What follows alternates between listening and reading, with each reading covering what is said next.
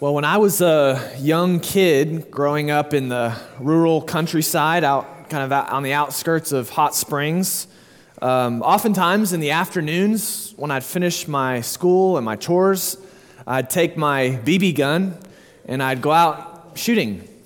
And I would shoot at all kinds of stuff, fire ant hills, and I like to shoot at flowers and try to see if I could hit the stem just perfectly to where I shot the top of the flower off.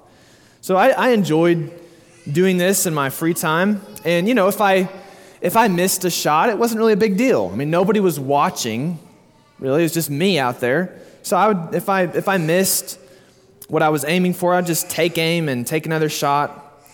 I didn't really care all that much because I wasn't really trying to impress anyone while I was out there. But one day, I did care.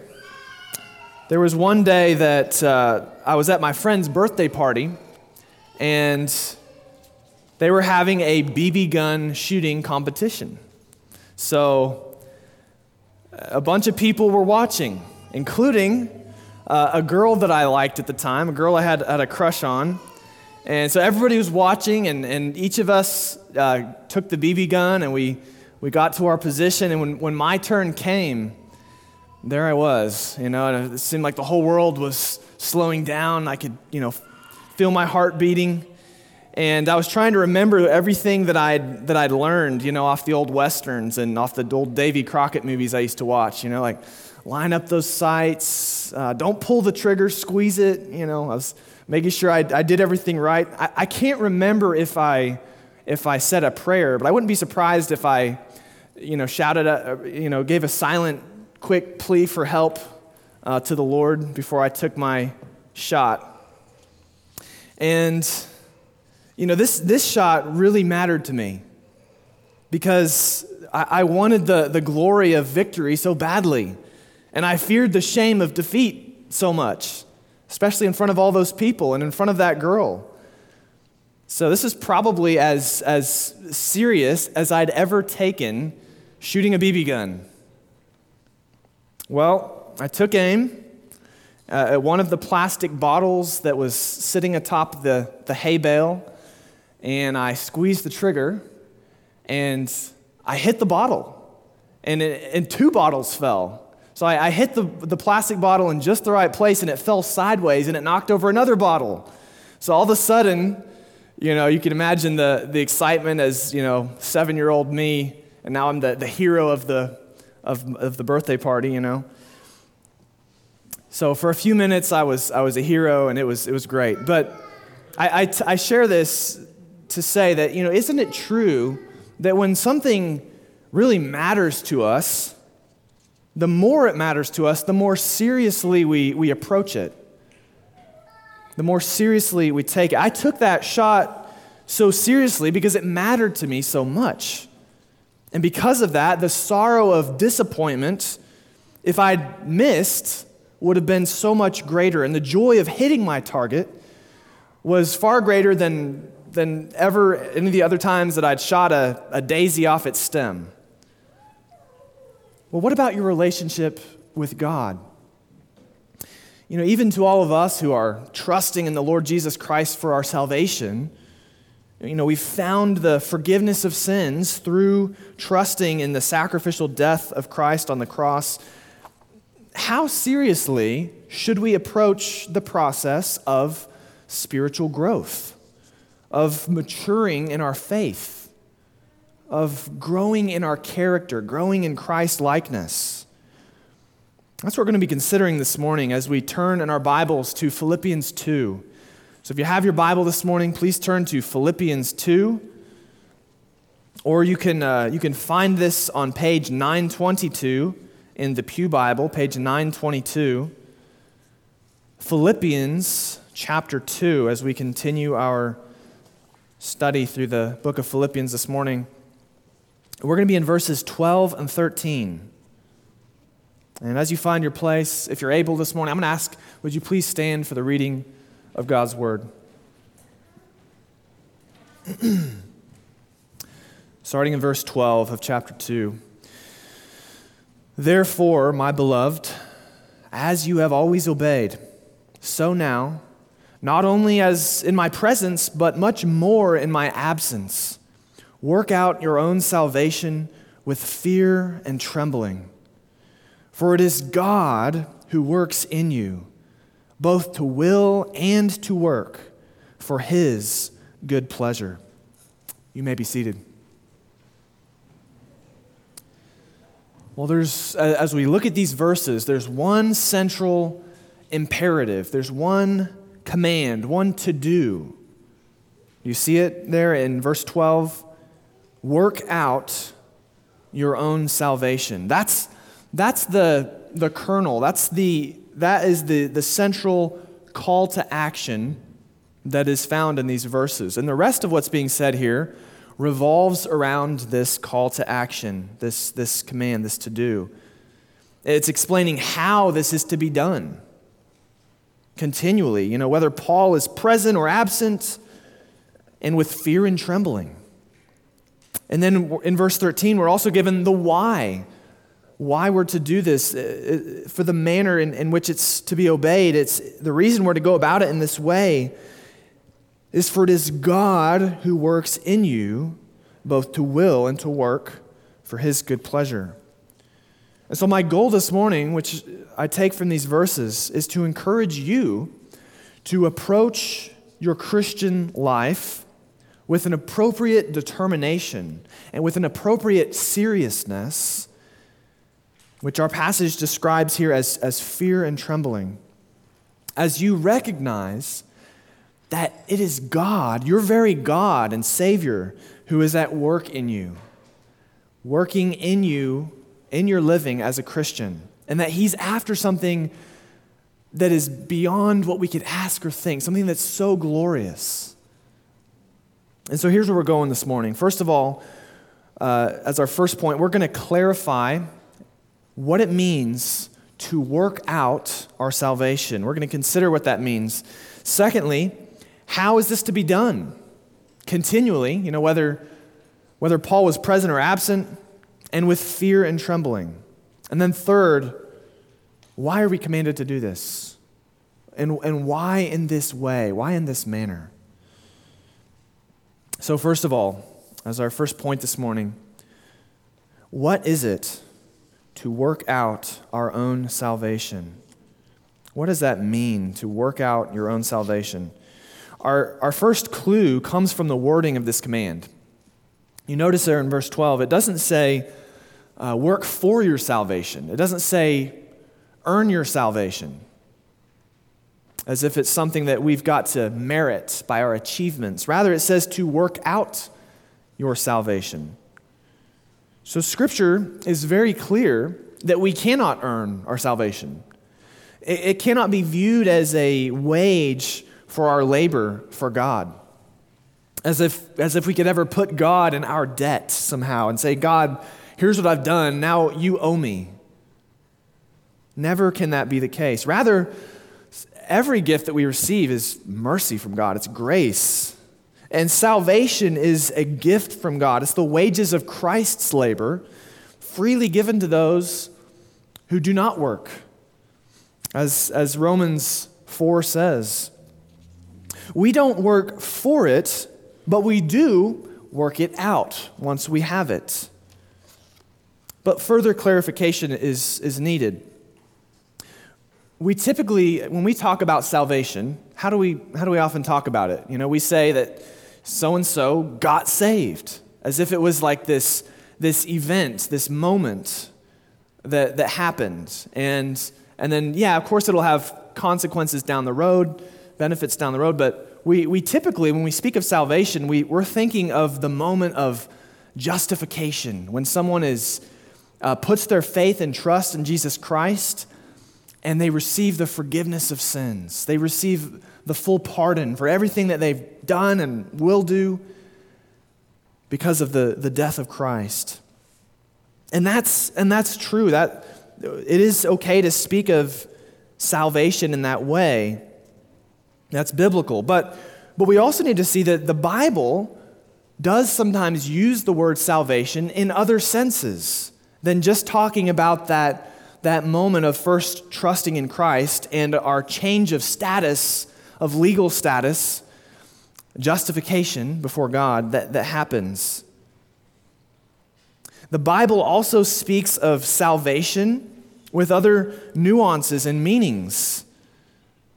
It's helpful to be reminded of the many different blessings, the many kinds of priceless spiritual treasure which are included in the word salvation. There are many different gifts in this package. You know, we just thought about justification, but there's also adoption and sanctification and glorification. When God saves us, He doesn't merely remove our guilt and our condemnation, our criminal record of trespasses against His law, which is justification. He also gives us the gift of sanctification. That's also part of our salvation. And sanctification is when the word means to be set apart, cleansed. It's God setting apart pardoned sinners. And in that, He's actually transforming them. He's doing something to them. There's a positional sanctification that takes place before God. But in sanctification, there's also a process of further sanctification that happens in which God renovates us. He begins to change who we are from within.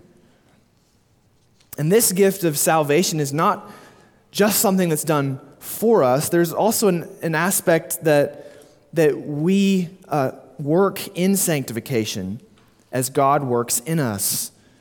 So the Bible can speak of Christians as those who are sanctified, 1 Corinthians 6:11, as a past tense.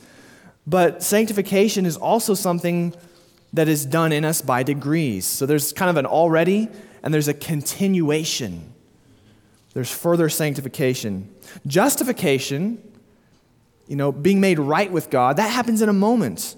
And importantly, it happens at the beginning of the Christian life. So we can come to God knowing that we have peace with God even now. It's not a carrot on a stick that God holds out in front of us that hey, if we avoid certain heinous sins and achieve certain virtues during our lives, then we'll be justified at the end. Then we'll have peace with God based on how we do, based on our performance. The gospel is good news to sinners. If justification, if God doesn't give us peace and reconciliation as a free gift because of the work of Christ, that's not good news.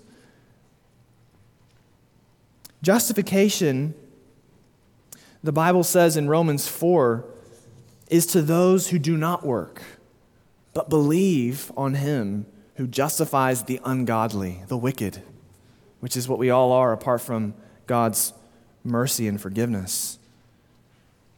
But the part of sanctification that's an ongoing process in our lives, that does involve activity. It does involve us doing certain things as God works in us and through us. It's a further cleansing of our consciences and our character and conduct that goes on throughout our lives until we reach heaven. And all of those that God has already forgiven and promised eternal life, He sends His Holy Spirit to change their character. And this ongoing work of sanctification is what is being talked about here in verse 12, when it says to work out your own salvation, to work it out. And this understanding of salvation here, of how this word is being used in this context, this is supported by the rest of Philippians. I mean, for one, Paul the people he's writing to, he addresses them as saints. In other words, those who are holy before God. Those who have been made holy in a positional sense, justified and positionally sanctified by God. But now there's something more that's to be done in them. There's this good work that God began in them, but it's continuing. And there's an ongoing process. They're now to live in a manner that's worthy of the gospel. In that, he's calling them to continue unpacking all of the benefits of their salvation that Christ has given them, to unpack this gift of sanctification. And so, how do these saved people live as saved people? And this is a question for us. How do we, as saved people, forgiven people, how do we live as saved people? Notice the language is not just passive. It's not just, hey, just let go and let God. There is a certain call to exertion on our part, to effort, to work out our salvation. That's an active word that calls us to act, to do. In this ongoing process of sanctification, I like the way that Dr. Sam Waldron explains it. He says, it is a matter of faith working. We are sanctified by faith, but not merely a faith that's resting on God's promises, but also by a faith working by God's directives, by God's instructions. A faith that when God says, do this, and we say, I can't do this in my own strength, but I'm going to do it, trusting that you're going to help me to do it. Just like when the Lord told Moses, stretch out your hand over the Red Sea so that the waters will be parted. And Moses obeyed, and God, working through Moses, parted the water. And so, faith working by God's directives. And so Scripture calls us who are resting our hope for eternal life solely and completely in the finished work of Christ and His promise of full forgiveness, full pardon to everyone who believes upon Him. If we're trusting in Him in that way for our justification, now because we're saved, we're not simply to coast through the rest of our lives and just kind of put it in cruise control until we reach heaven. There's a call to action now as those who are saved. And we're to do certain things like count others more significant than ourselves, to look not only to our own interests, but to the interests of others, as we thought about in recent weeks.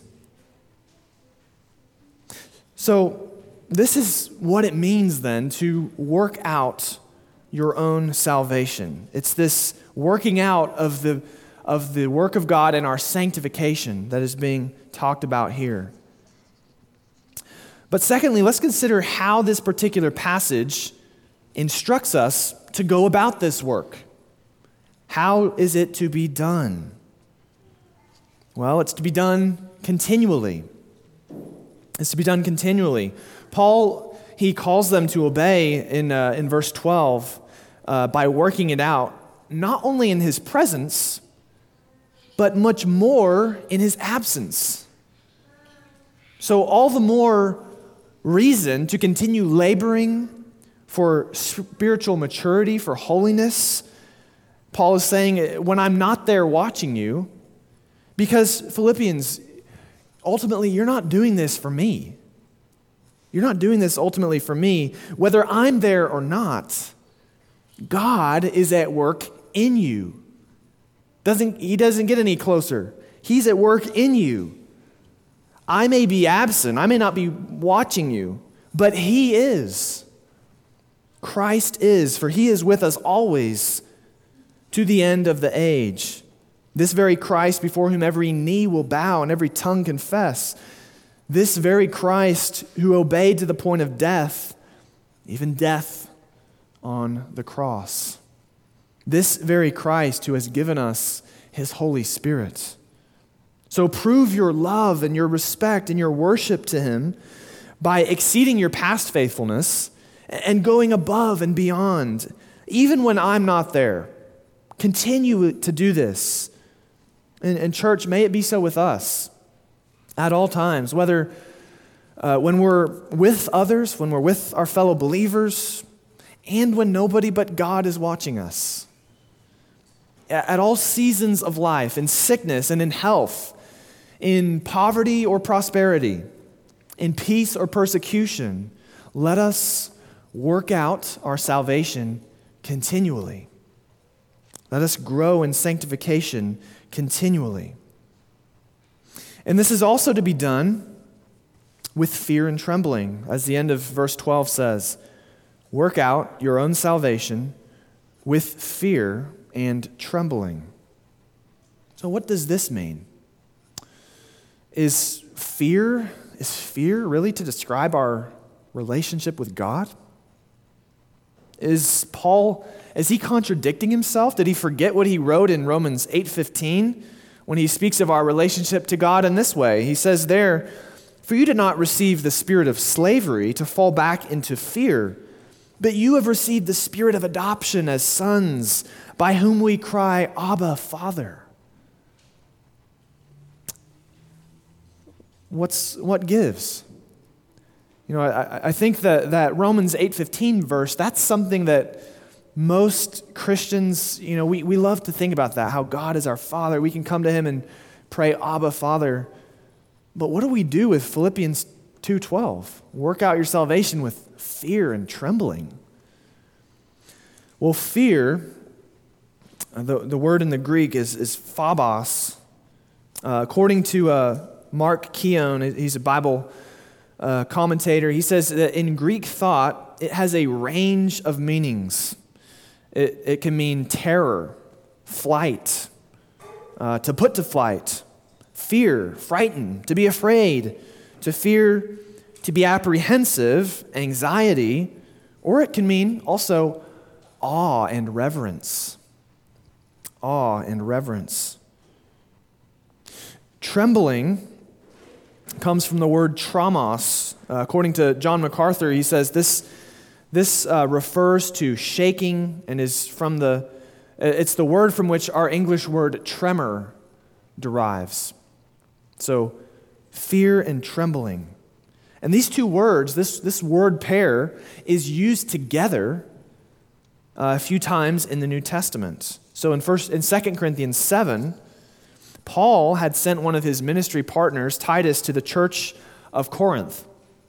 And the Corinthians, they had one of, it seems like they had a lot of scandals in their church, but there was a scandal that they were supposed to be dealing with, exercising church discipline on the offender. And Titus was going to check on things. And it says, and Paul is encouraging them by how they received Titus.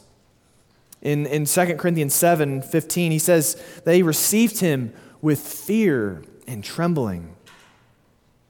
Now, in that context, there's nothing that would lead us to believe that they disliked Titus.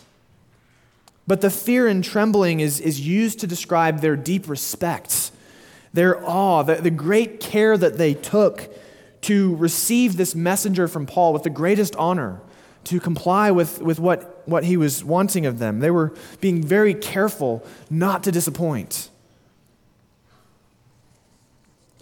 Paul also used this pair of words in Ephesians 6:5 when he instructs Christians who found themselves in slavery as bondservants. And he instructs them, how do you live out your Christian life as a slave? He encourages them, he says, to obey their earthly masters with fear and trembling, with a sincere heart, as you would Christ. So he's saying, obey them as you would Christ. Fear and trembling also will describe our obedience to Christ. So there are many passages of Scripture which present the fear of the Lord as a positive thing, leading to a life of joy. This fear of God is actually it's a mark of true holiness. Proverbs 28:14 says, "Blessed," or happy, "is the one who fears the Lord always."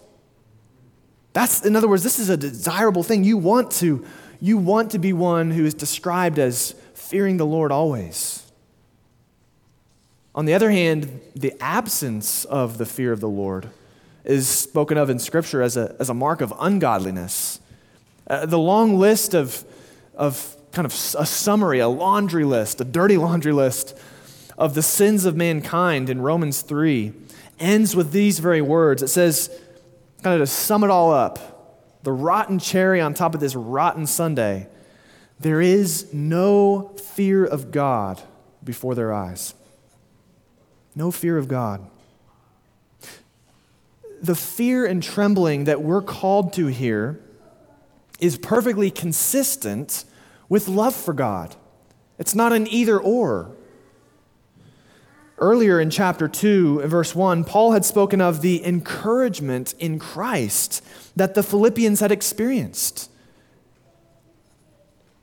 And he's just finished speaking of their God and Savior who had taken the form of a servant and died the death of the cross to save them. And so, as we think about, all those different ways that these words can be taken, the different ways that fear and trembling could be used in the Greek, it seems like the connotation that they have here is it's not a servile fear, not a dread and a hatred like a slave might feel as he hears the footsteps of a harsh taskmaster walking up behind him, whip in hand, to inspect his work. Not that kind of fear, but rather a deep reverential fear combined with love for one that you want nothing more than to please and to honor. One before whom you feel that your greatest expressions of love and adoration are as nothing. One that you love and admire and adore and worship, and yet who is so great that you are slow to speak in his presence. You recognize, this is my maker. This is my God. The one that has eternal life and eternal death in his hands. The one who holds my destiny. John MacArthur gets at the meaning well when he writes that such fear involves self-distrust, a sensitive conscience, being on guard against temptation. It necessitates opposing pride and being constantly aware of the deceitfulness of one's own heart, as well as of the subtlety and strength of one's inner corruption. It is a dread that seeks to avoid anything that would offend and dishonor God. And so let's think about what this might look like in our lives. Let's apply this to ourselves a little bit. This reverential awe and even trembling before the God that we love and we want nothing more than to honor. Christian, don't approach your growth in holiness casually. Your Christian life, your life as a Christian in this world, your obedience to Christ, that's not just a side gig. It's not a hobby. It's not something that you clock in for an hour on Sunday, but the rest of the week you just kind of coast through life and it is what it is. Like you gave God your hour a week. No, this is a lifetime endeavor. It's in which you're seeking to glorify God in all of your life, in all of what you do. 1 Corinthians 10:31, whether you eat, whether you drink, whatever you do it all to the glory of God. And so this means that you treat God's every instruction as important. Some things we read in the Bible, and maybe we don't say this, but kind of deep down, we really don't think that's all that important. Like, how important is it really, God? Like, I'm avoiding the big sins, but I don't know. I don't know what I think about that. I'll have to study that more. But if we're approaching our Christian growth with fear and trembling, then every instruction of God, every word of God will be deeply important to us. Even if it seems small or insignificant to us or to those around us, even if we don't see the reason for it, even if it's something that we just don't quite understand. If our God and our King has commanded it, the one before whom every knee will bow and every tongue confess, then we're going to take it seriously. The instructions you don't understand, what do? We study. We search them out. We do our best to understand them so that we can begin to live them. You make it your lifelong pursuit to grow in faithfulness and Christ-likeness, thanking God daily for his patience, as there are so many things that we don't even realize that we're doing that are actually not what God would be having us to do. And God just hasn't shown us yet, right? Praise God for his patience. But we don't want to take it for granted either. We desire to honor him as much as we can in every area of our lives. So your growth in Christ-like character is worth praying over. It's worth fasting over. It's worth losing sleep over. It's worth losing your smartphone or your computer over, if those are a stumbling block to you, deleting your social media if need be. It's worth the humbling act of confessing our sin struggles to another person and getting counsel and help and accountability and prayer until we overcome. Help me out. That's what the local church is for, right? I need some help here. My wheels are spinning. Help me, hold me accountable, pray for me. It's worth agonizing hours of self-examination. It's worth life-giving hours of meditation on God's power, his goodness, his love, his mercy, and his justice, his faithfulness, his promises, and yes, his commands. It's worth receiving correction over.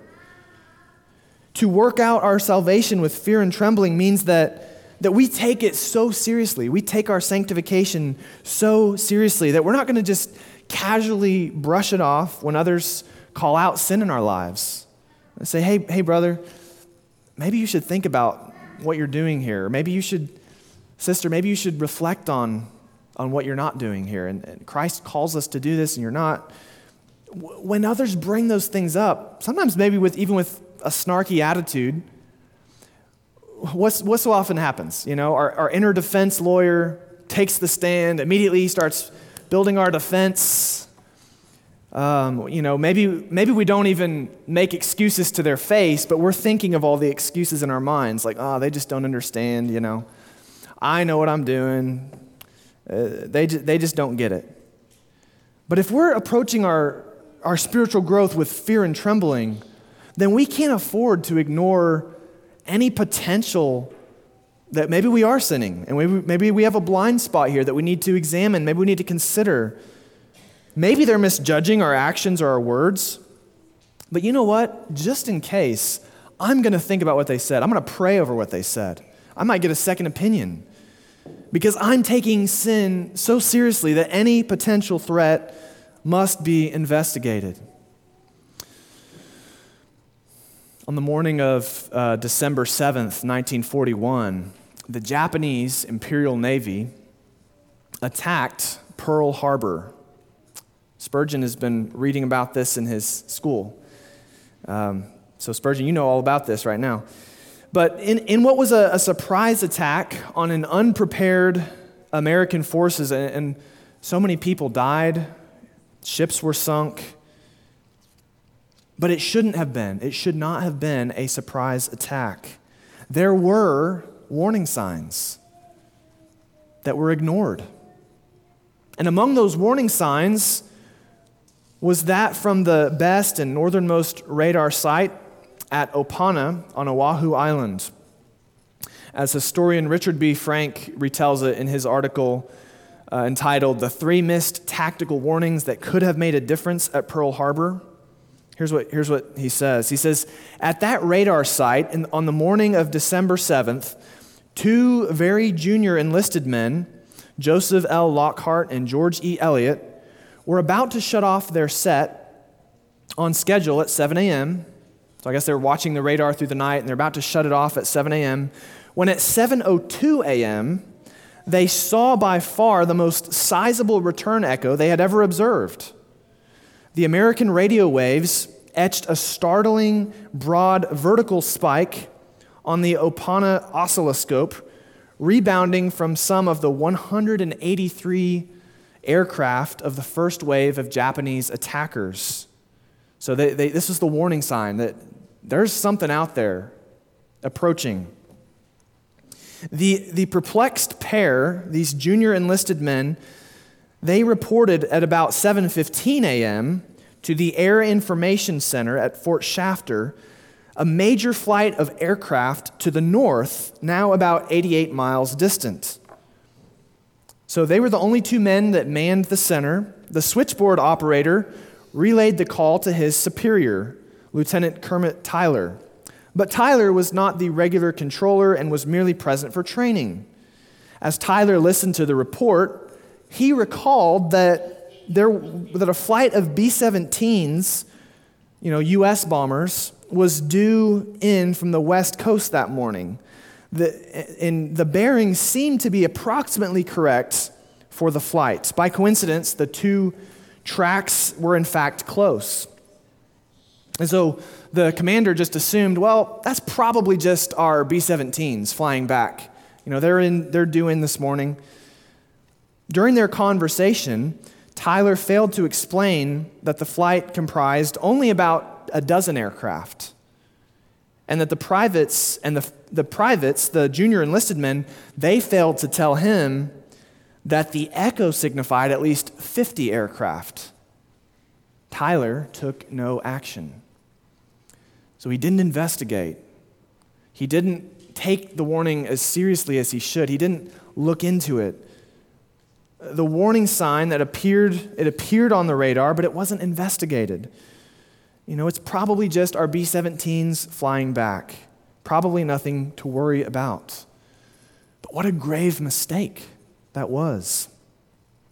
But brothers and sisters, how much more serious mistakes might we make that have the potential to bring so much damage to our witness, to dim our light, to give so much fodder to those who want to blaspheme the name of Christ and keep others away from his gospel?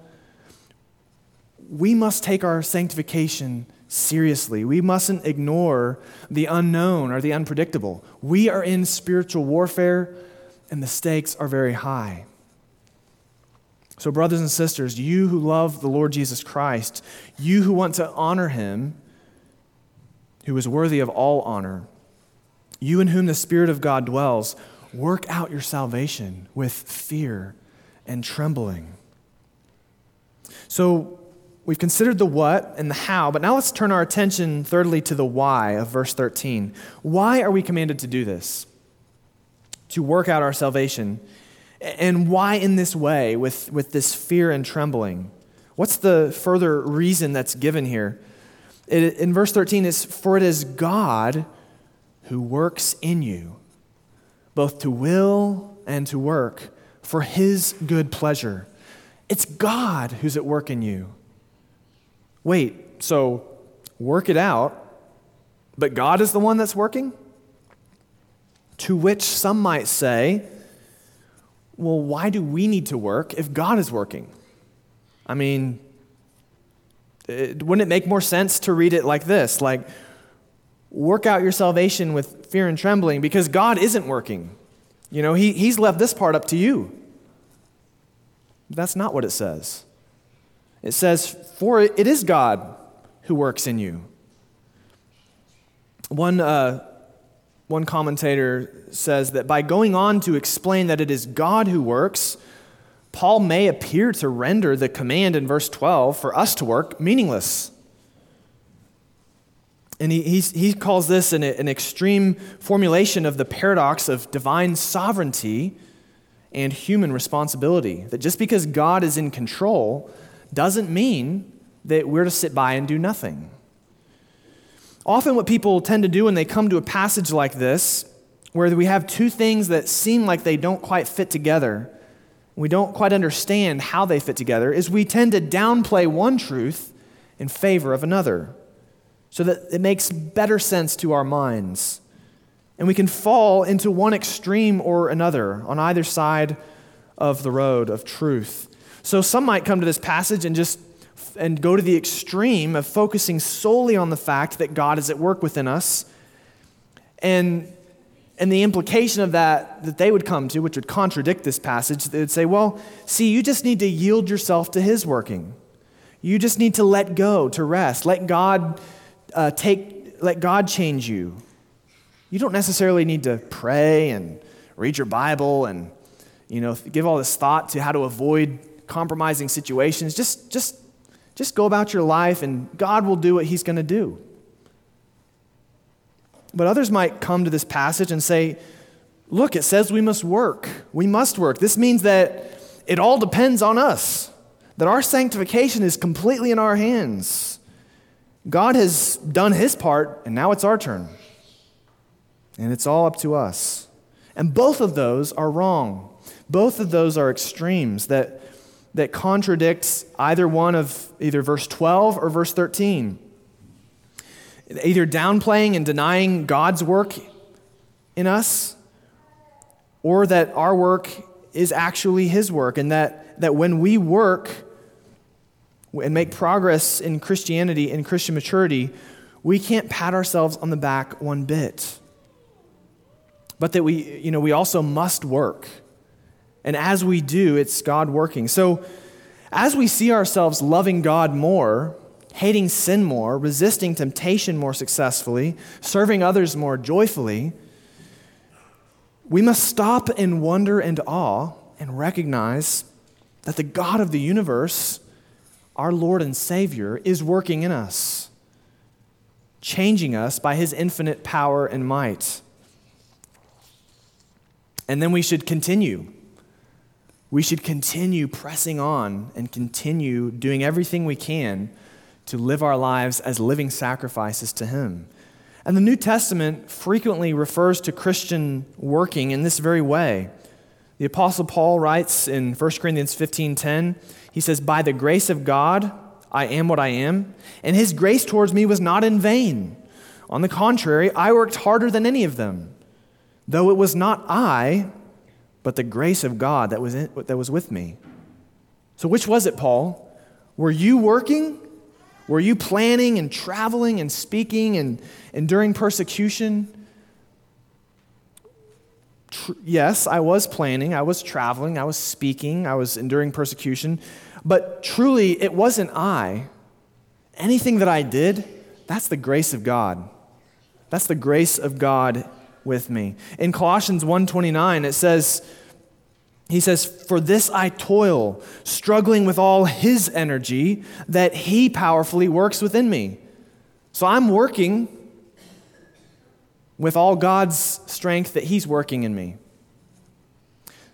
One commentator put it this way: God's Spirit is the internal generator of Christian obedience.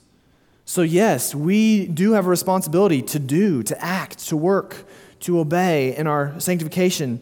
But from start to finish, it's God who's at work, willing and working this obedience in us. And notice how it's phrased there. He gives us the will, both to will and to work. So he gives us the want to. Because just going through the motions, that's not true obedience. That's not truly pleasing to God. I mean, it's better than not doing anything, but we should also love righteousness and love and derive joy out of doing what God wills for us to do.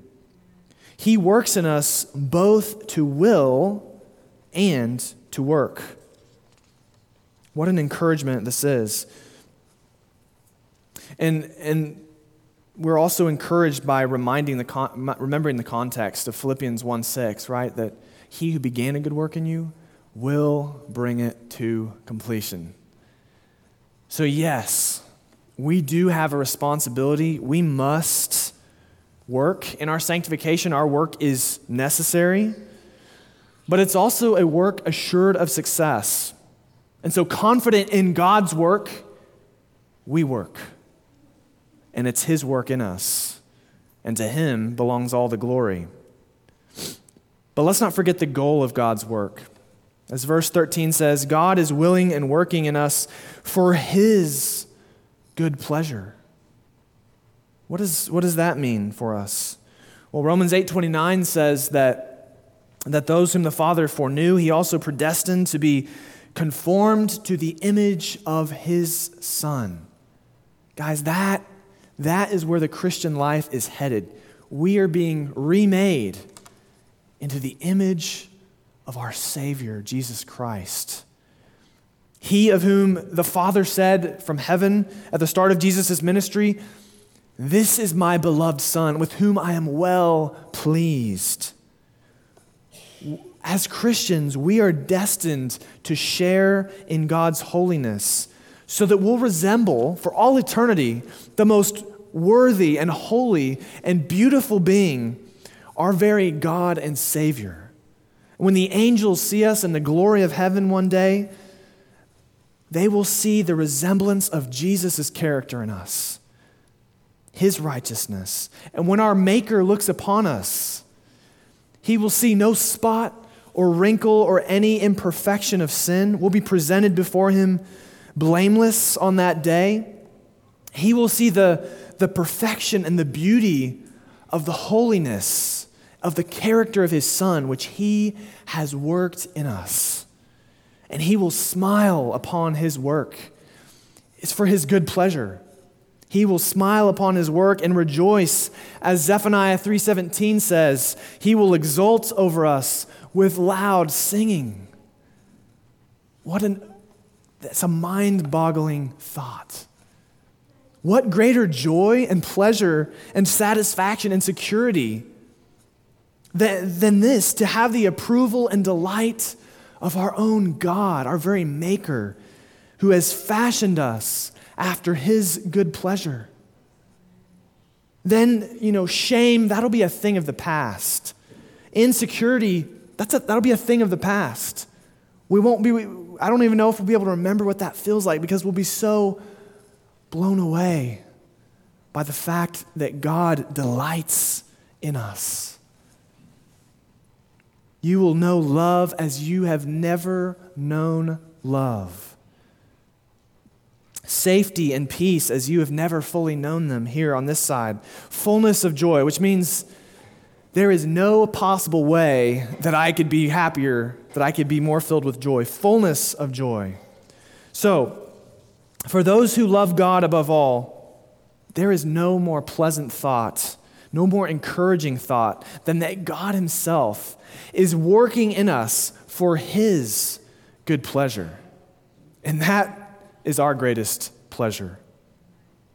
So before I close, let me just say a word to you who may be listening who don't believe on Christ. Maybe you're trusting in your own working, your own merit, your own righteousness to get you to heaven, to gain God's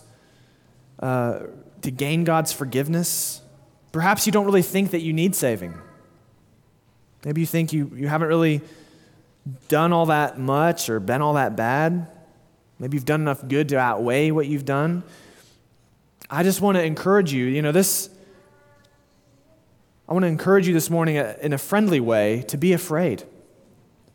To be afraid. To fear what you might miss out on. To fear that you will be forever on the outside looking in with endless regrets. But let this fear, let it compel you to the one who stands ready to receive you, ready to forgive you, with open arms, to embrace you with nail-pierced hands that were pierced for the salvation of sinners, because he loves sinners and he delights in showing mercy to sinners. Come to him just as you are. No need to clean yourself up first. No need to get in the right spiritual mood to feel a sufficient sorrow. None of these things can make you more fit to be rescued by Jesus. None of these things will make Christ more willing to receive you, because he has done all that is required. His blood is a full and sufficient payment for the darkest and most shameful of your sins and for the inadequacies in your repentance. Yes, he sees all of that. He knows that you're not as sorry as you should be, but he's ready to take you. He's ready to take you as you are and save you, forgive you, receive you, and don't you know it, change you. Come because he commands you to come. And let God take you and pardon every sin and adopt you as his child, and let him begin to clean you up. And then you can, with the power of his Holy Spirit, set to work to obey everything Christ has commanded out of gratitude. Brothers and sisters, you who do believe this morning, think about these things, meditate on them. Think about the pit from which you've been rescued, the cost by which you were redeemed, the blood of Christ, and the God who is at work in you, the glory for which he's destined you. And let these things, let them spur you on to watchfulness, to more energetic strivings for holiness as God works in you with all of his power. And so, brothers and sisters, work out your salvation continually with fear and trembling, because God himself is working in you, and he's working something better and more glorious than we could ever imagine. Let's pray. Lord God, thank you for this hope that we have. Thank you for the clarity of your word. Lord, help us to be watchful. Help us to pray. Help us to labor, to give up our lives daily as a living sacrifice to you in every way that we can see. And we thank you, Lord, that despite of all of the inadequacies of our living, we don't have to question our peace, Lord, that we have in Christ through faith because of his perfection. And so we praise you and we thank you this morning. In Jesus' name, amen.